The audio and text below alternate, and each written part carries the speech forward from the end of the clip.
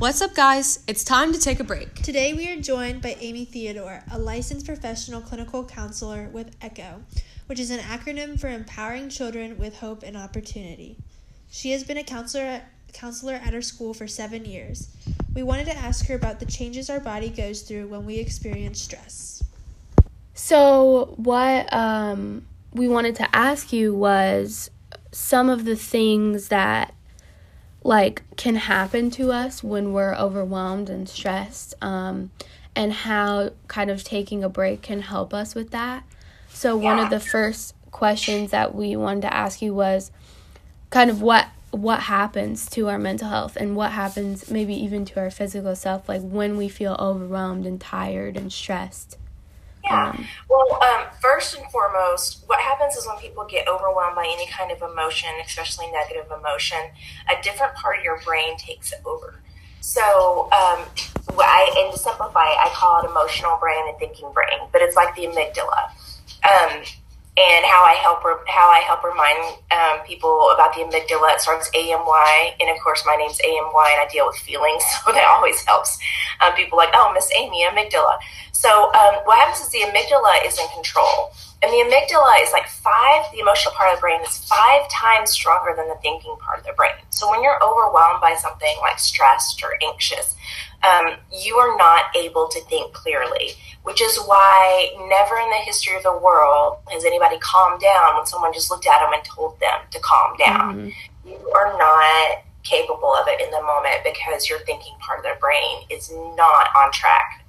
So you have to do something to calm yourself down or to get the amygdala lowered, and so the thinking part of the brain can take back control and you can think rationally. And so things like this, and that's why there are so many things one of the first go-to things that most mental health counselors suggest is deep breathing, because what deep breathing does is it helps expedite that process, because the brain and the body are so connected, and it is impossible to feel stressed if your body is relaxed.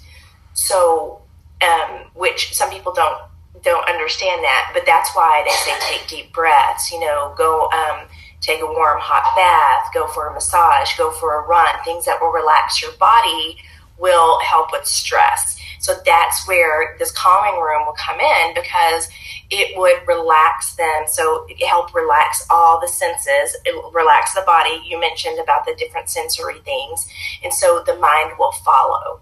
So that's why these things are so important. And then thinking part of the brain, the prefrontal cortex, can come back. And that's when you can say, okay, what am I upset about? What's going on? How can I? And that's when you can kind of plan and reason and say, what am I thinking? Is that a rational thought, or is there a more rational thought?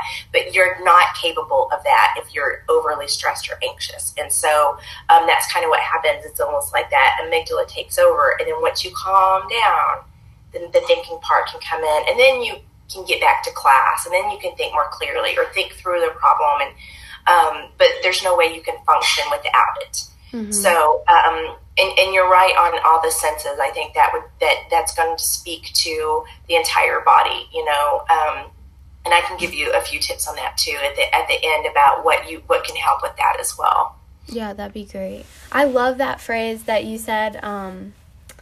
Your body can't be, or your mind can't be stressed when your body is calm. I love that, because that makes sense. Impossible. It is impossible to feel to be stressed if your body is relaxed.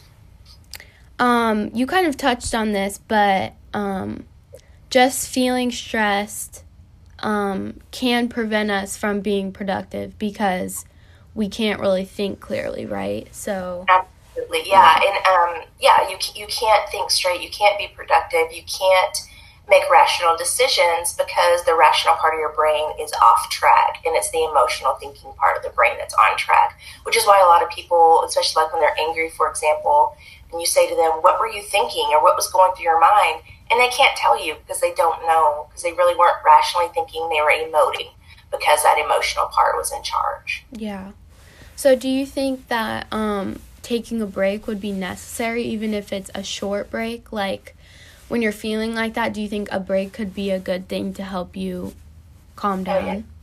Yeah, not just a good thing, a necessary thing. If you are stressed about something, you have to get a step away from it. And some people are really good about mentally stepping away from it, being like, okay, I need to shift my focus and not think about this. But that's not so easy for everyone. Yeah. So that physical distance is something that is necessary. So some kind of distance, yes, absolutely. Whether it's I'm going to stop thinking about this, which again is not so easy for everyone, or I'm going to physically remove myself from this, from the situation at hand, calm down, and then try to re-engage.